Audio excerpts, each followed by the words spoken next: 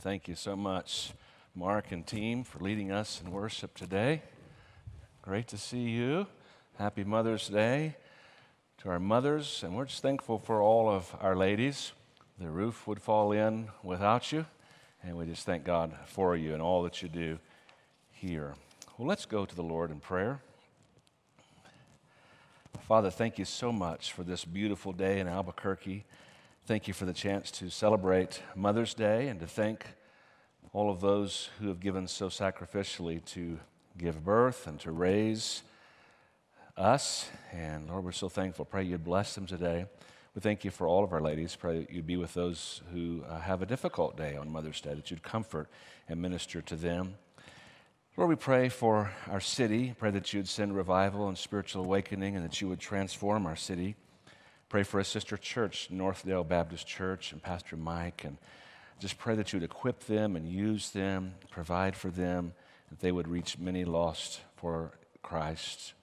Lord, we pray for one of our own, for Carol, a missionary in Russia, and just pray that you'd bless her, protect her, meet all of her needs, and use her to reach the lost and to make disciples. And now, Lord, as we study your word today, I pray that you'd do a significant work in my heart and our hearts, and that you would help us to celebrate the past and look forward to a glorious future together.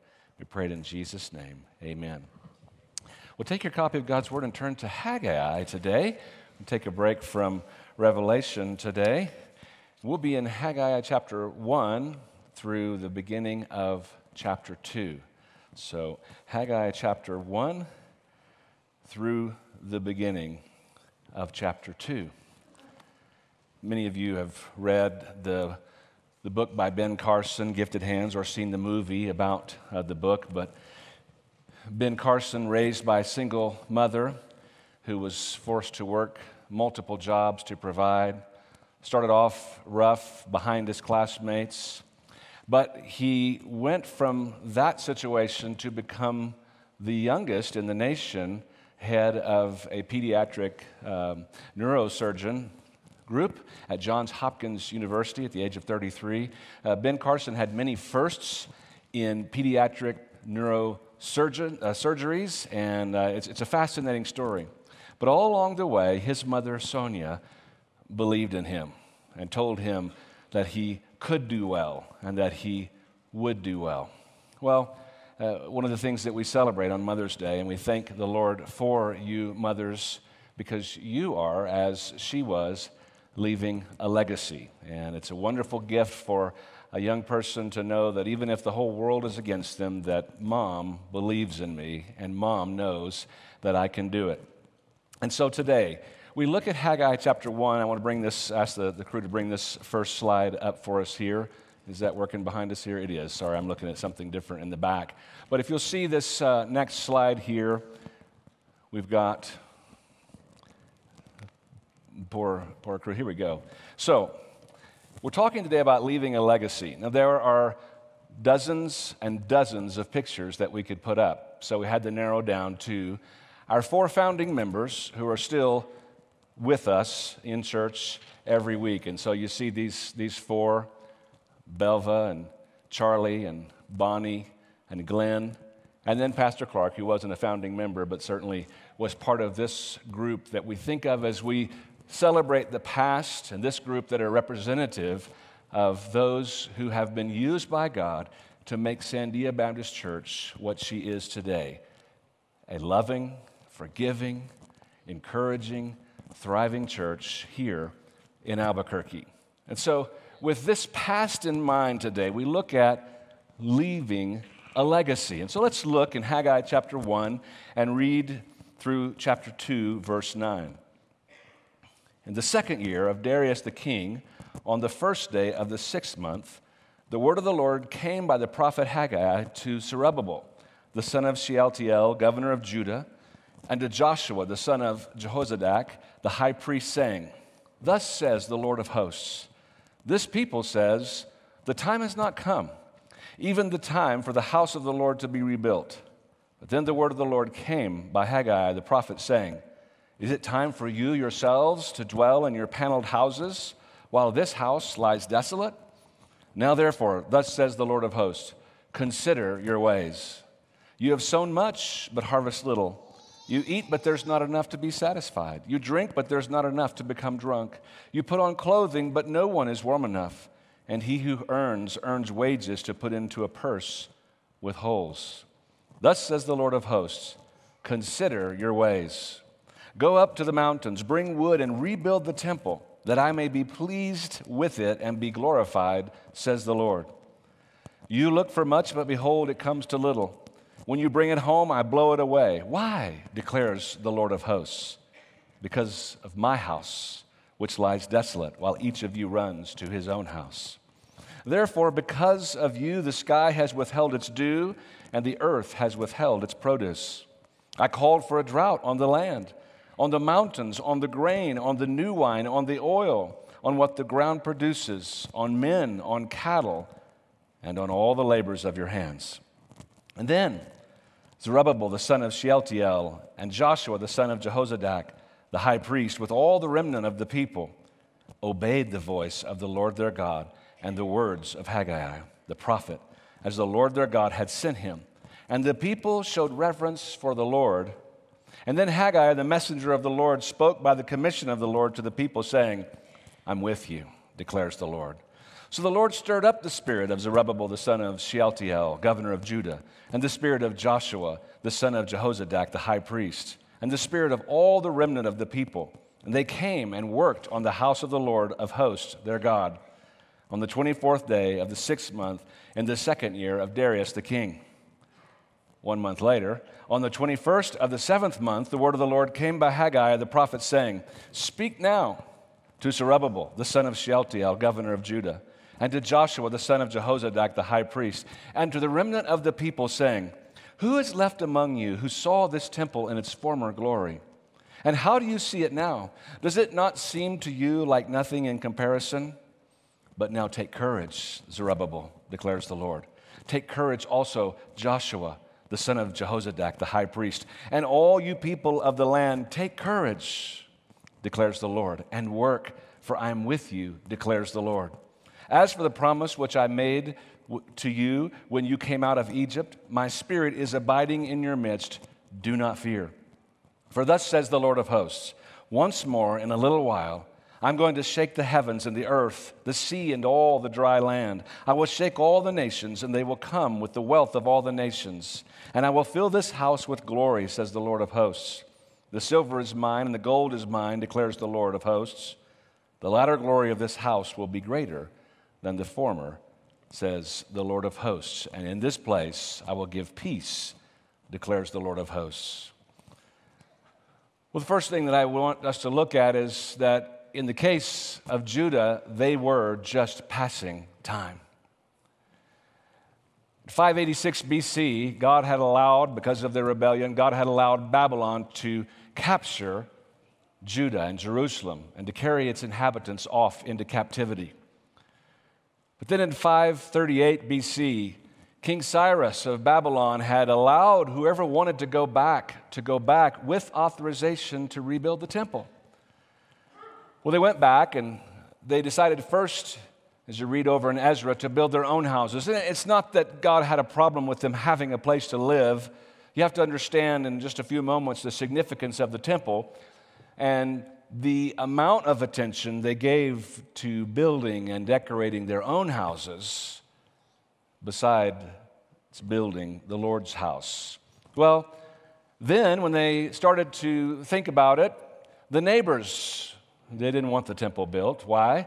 Because the devil was moving in them, because the devil wants nothing of the Lord's plan, the Lord's glory to be accomplished.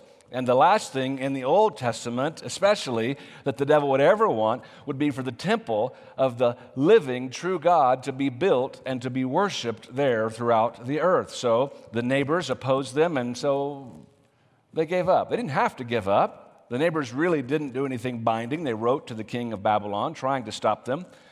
But even when things worked out legally, they really didn't get around to it. Well, Cyrus eventually died, and his son Cambyses became the king for 7 years.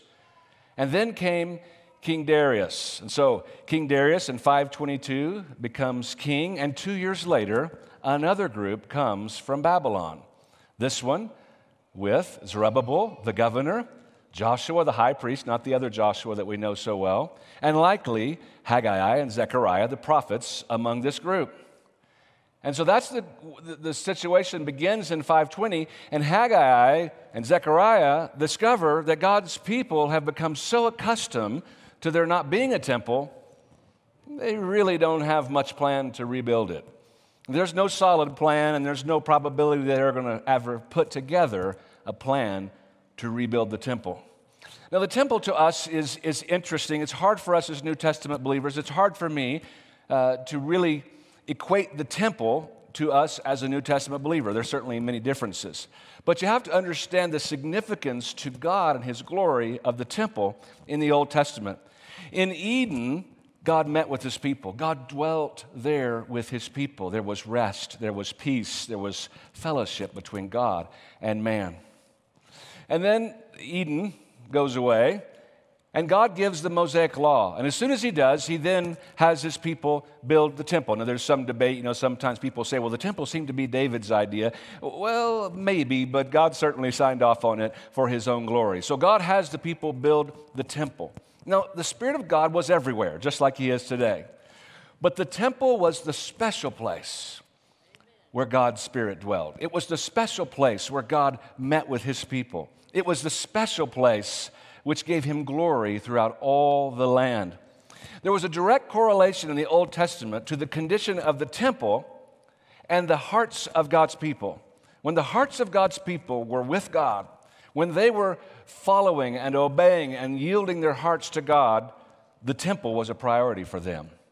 When they were not, the temple was not a priority for them. So it was a symbolic, a visual place where God was glorified. And God says to them twice, consider your ways. Haggai is astounded that they've been here now well over 20 years, 26 years, and the temple still lies in ruins while they have sufficiently built their own shelters. And so he quotes the people here. He says in verse 2, the people said, oh, the time hasn't come. 26 years is enough time. The time hasn't come for the house of the Lord to be rebuilt.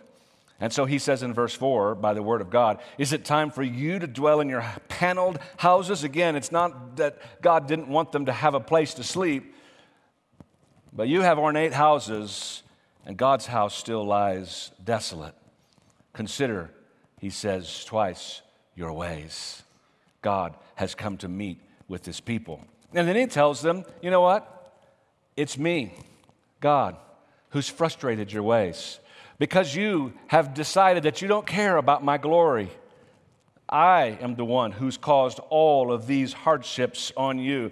The harvest is not enough. The food is not enough. The drink is not enough. The clothing's not enough. He says, goes on in verse 9, everything that you do, it comes too little. When you bring it home, I blow it away. Why? Because my house lies desolate while you run to your own house. I've called a drought on you. I've caused this and the other because you are ignoring my house and my glory. Now, after the cross, the temple is transformed to no longer be a physical building where the Holy Spirit dwells. After Christ and His cross and resurrection, you know that when you come to know Christ as your Savior, you become a little mobile temple because the Holy Spirit of God dwells inside of you. It's an incredible truth. We also fail to realize the incredible responsibility and what we do as mobile temples of the Holy Spirit of God. So we're no longer looking at a building. This building is a special building, but the church is the people. This building is the building where we facilitate the ministry of God. So as New Testament believers, as we look at this and ask the question, are we, like the Israelites, just passing time? Just passing time is not fulfilling. Just living from paycheck to paycheck and calendar page to calendar page, just looking for something out there is not fulfilling. There's no joy. There's nothing for which to wake up in the morning. And God would say to us, to me, as a New Testament believer, in the same way that God's people in the Old Testament needed to turn their hearts to God so that then they would care about the work of God's kingdom, the same is still true for me and for you. To the extent that my heart is turned to God, to the extent that I'm growing in Him, seeking Him, not just calling myself a believer, but really having no interaction with God from Sunday to Sunday. But to the extent that I personally and that we corporately are seeking to know God, to seek Him, to walk more deeply with Him, then our hearts will naturally be turned to the expansion of the kingdom of God. Now, some of that does involve this building, but it goes much deeper than that. This is base camp for us. This is the place where we meet to facilitate the work of the kingdom of God. Someone well said, we will find time for the things that are important to us. We will find money for the things that are important to us. And the people of Israel in 520 BC had found neither. And God was displeased. Fortunately, we move on. And the next is that they rolled up their sleeves. And you will see here a few of Sandia's pastors over the years, bring back great memories for you. Now, these pastors are not the ones who rolled up their sleeves by themselves. We can only get so many pictures on one slide. It would take a lot of slides to capture the faces of those who have rolled up their sleeves over the years to be used by God to create a church that is Sandia Baptist Church. But let's look first at the people. In verse 12, for once in Judah's life, they listened to God. They listened to God, they listened to Haggai, and the people decided in their hearts to do what God said, to turn their attention back to God and to His temple, back to His kingdom. It says the people had reverence for God, and then later it says God was with them. You know what one of the greatest ways to see the power of God is? I mean, everybody wants to see the power of God.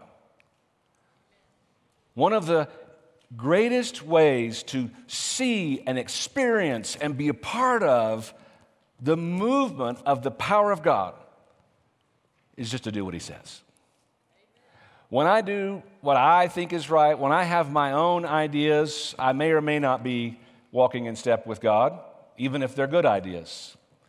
But when you and I decide to take God at His word, we're in His word individually, as families or couples, and corporately, and we say, God, what do you say? That's what we want to do. That is one of the greatest guarantees that you will see the power of God at work. Now, it's happening here. It's happening in this church. I get the privilege of speaking with many new members and with visitors, and frequently I hear them say, I came and I felt the presence of the Lord at work in this place. And so you are to be congratulated and thanked for the degree that you lift up the Word of God as the sole authority. It's not easy. It's not always popular, but we have nothing else upon which we can lean and gather and consider our sole authority. So they decided that they would roll up their sleeves and get back to work. And so in verse 14, God stirs up their hearts and the spirit of all the people, and they came and they worked on the house of the Lord of hosts, their God. It's beautiful when Judah obeys. It's beautiful when you obey. It's beautiful when I obey. And so it's wonderful to see this good picture.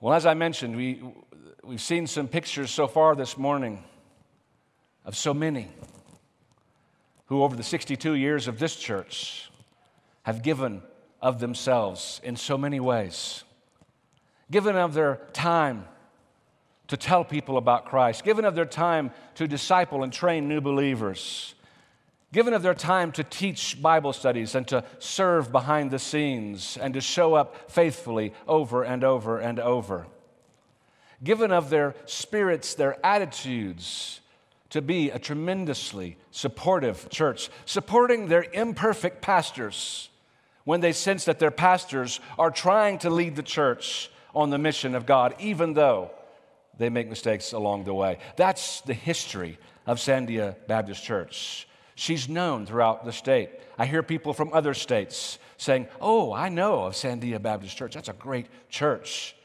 She has a wonderful, wonderful history. But these are the folks who have given sacrificially of their time, of their spiritual energies. They've prayed. They've given financially to see this church accomplish so much. If you're in that group, it doesn't matter if you're 90 or 50, but for decades you've been a part of being used by God to strengthen this church, you're not finished. No, if you are here or you're listening online and you've been with this church for those decades and you've put in your time and your energies and even your sacrificial financial giving, you're not through, or you'd be in heaven. It may be different.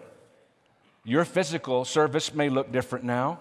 There may not be as many physical ways that you can serve. But as I pray through our church once a month, as I pray through our directory and pray for each of you and your children by name, those who are older, those who their bodies aren't really able to serve the way that they used to be, I often pray that till the day you die, you'll be a prayer warrior and a soul winner. Even when you're incapacitated and you're put in a home somewhere possibly, you still can witness to those folks who come check on you.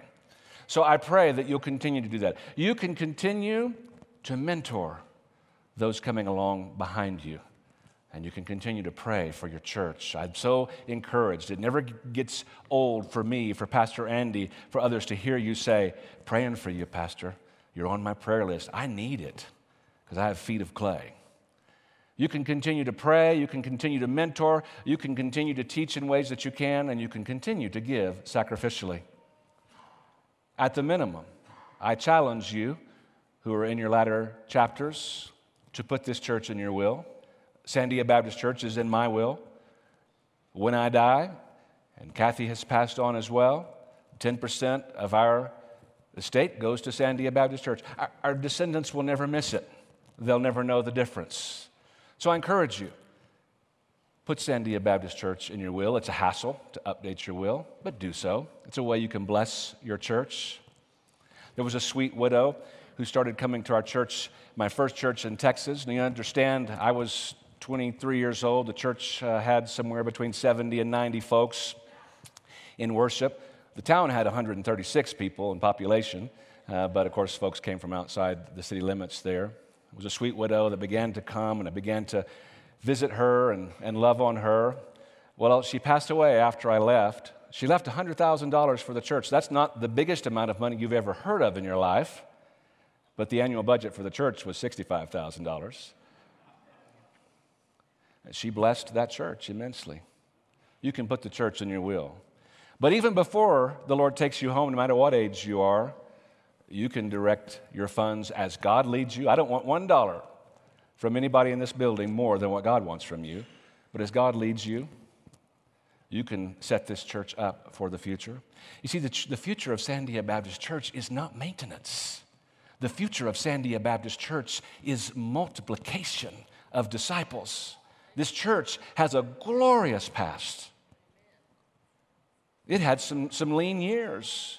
God's moving, He's working, and I believe the future is tremendous, which we'll get to in a moment. I'm getting ahead of myself, but you can help set the church up for that future. There are folks in this room who are listening. You literally, I'm just talking turkey, getting real with you here. There's some who literally could write a check and could eliminate the remainder of our debt. Now that debt's going away fast. I'm astounded. When I came 3.5 years ago, that $1.6 million debt was down to 1.2. And God has blessed through your faithfulness now down in the 600s. But there are some who could just take care of it. There's some who could take care of some of it. 100,000 of it, 1,000 of it, 100 of it, 50 of it. And while it's going away quickly, it will be a blessing to this church to free up those funds for strategic ministry in the future.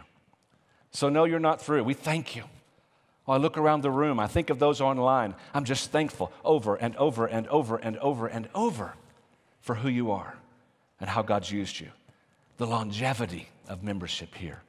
the longevity of service to God's kingdom. Thank you.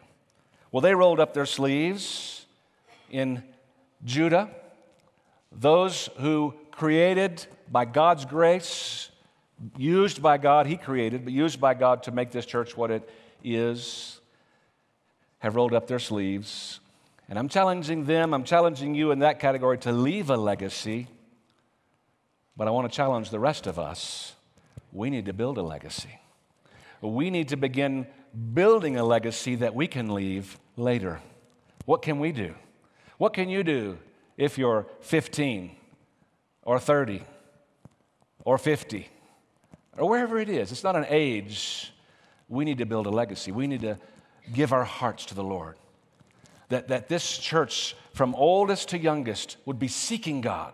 That our hearts, because it's a matter of heart, that's where God wants us to start. All of these things flow from our dedication, our walk with God. Or else we're just going through religious motions. So those of us who need to build a legacy, grow deeply, plant deep roots with God. Be in His Word daily. Young people, are you in His Word daily? If you can read the Word of God every day. Teenagers, young adults, median adults, wherever you're at, we've got to be in the Word daily. And we've got to be people of prayer to God. And then you begin building a legacy.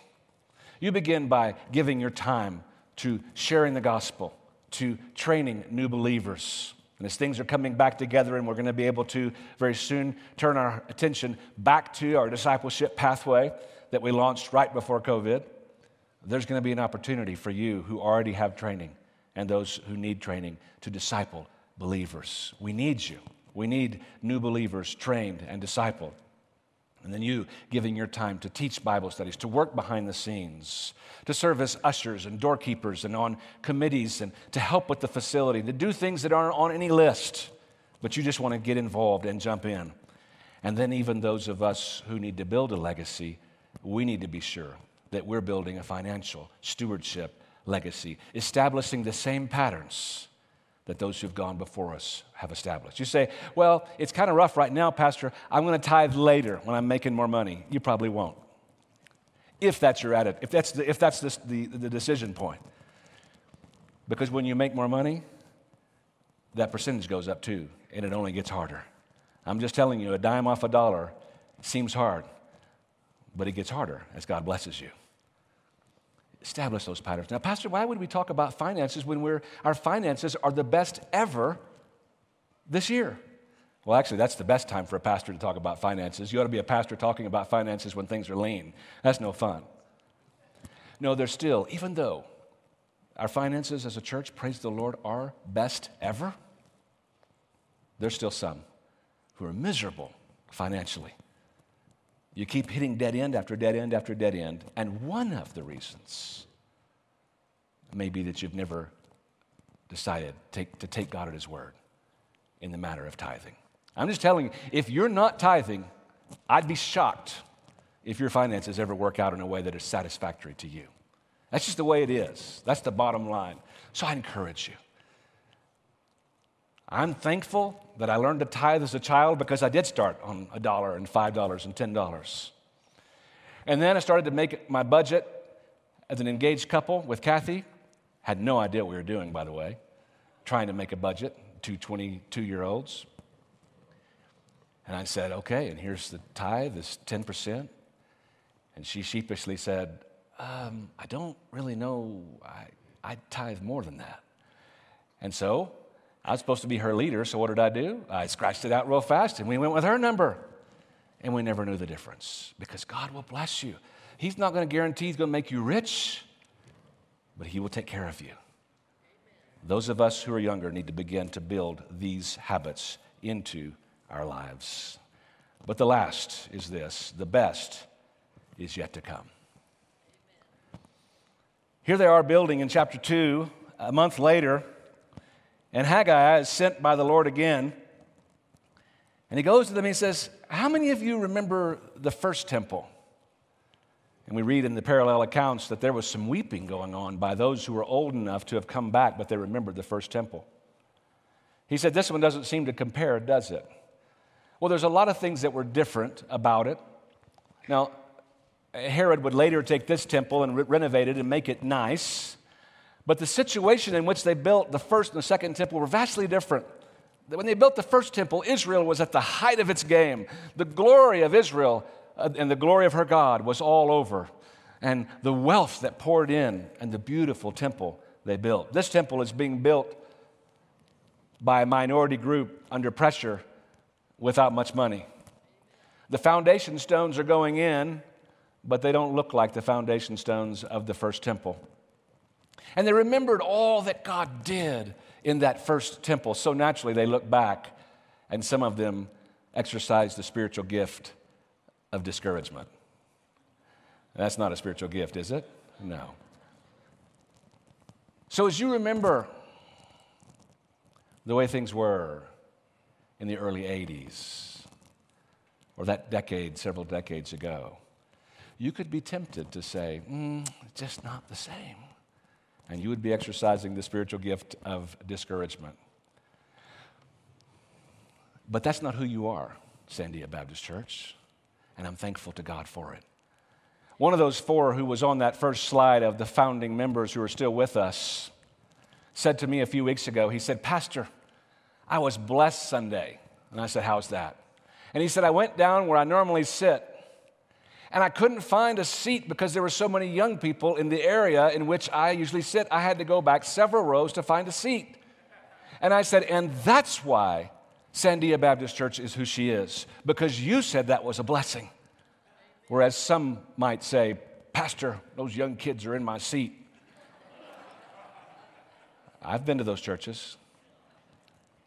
Oh, friend, visitors, guests, if anybody ever says you're in my seat, please come tell me.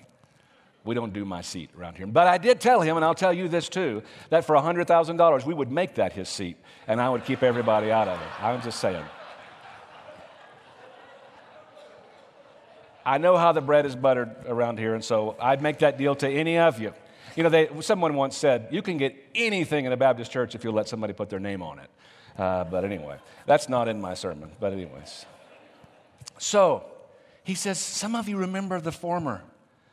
But here in verse 4, he says, take courage, Zerubbabel. Take courage, Joshua.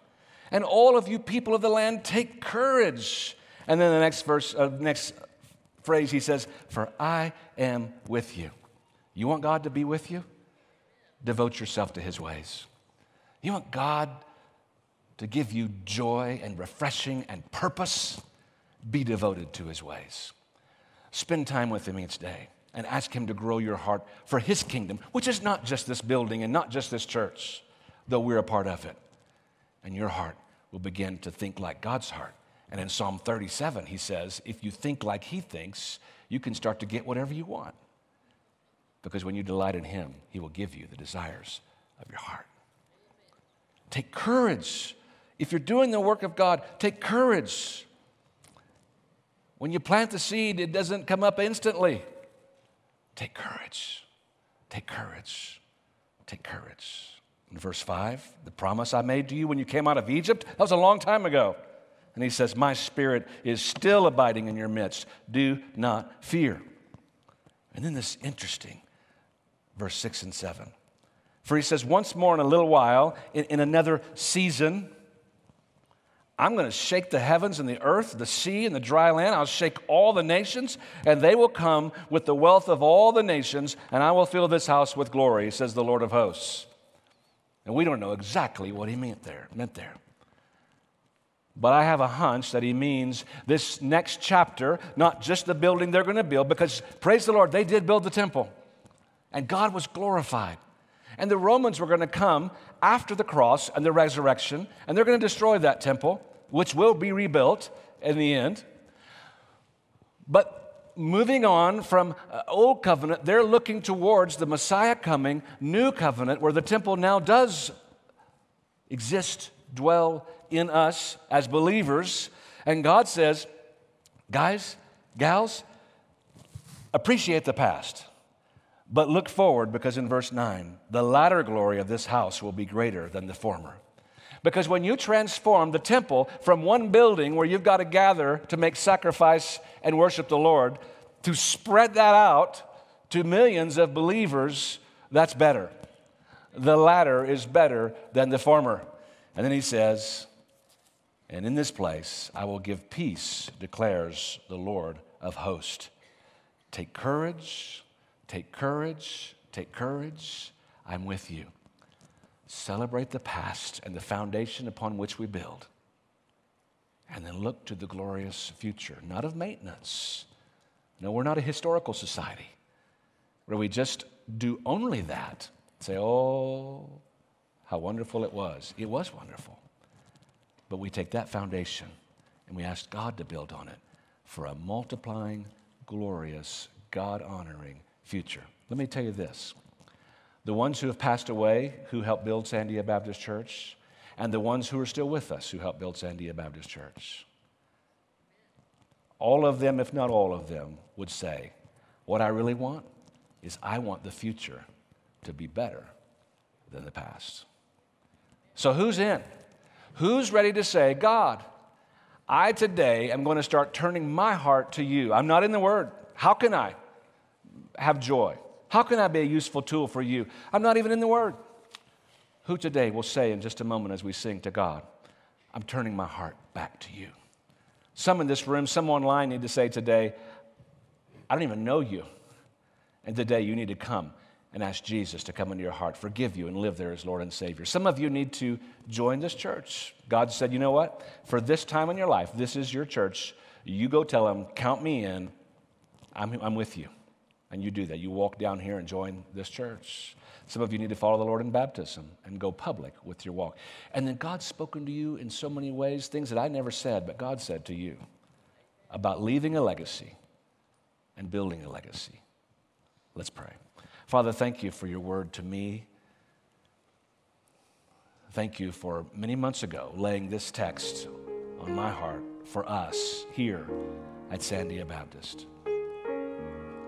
Lord, we are deeply grateful for the legacy that has already been built and given and laid down so that this church is a beautiful, thriving church. But God, we don't want to be satisfied with what you have done. We want to ask you to do more than we could ever ask or imagine or think, to help us to reach the lost, to make disciples, to plant churches, to send out missionaries, to send out vocational ministers, to send out our folks all around the city and all around this world, that we would be a local and world mission center. And God, I pray that you'd stir in the hearts of your people today, and that we as a people would make concrete decisions today about little things and big things, and that we wouldn't leave this place just thinking, but we would know what you're saying to us, and we would act. We would step out. We would take some sort of physical, concrete action to say yes to you today. And God, you said in the book of Psalms that if we ask, you'd give the nations as our inheritance, and the ends of the earth as our possession. We don't want it for us, but we want to be used by you in that way to reach the lost here and around the world. Help us, we pray in Jesus' name. Amen. We'll stand together and sing first note of the first stanza. You come as the Lord leads.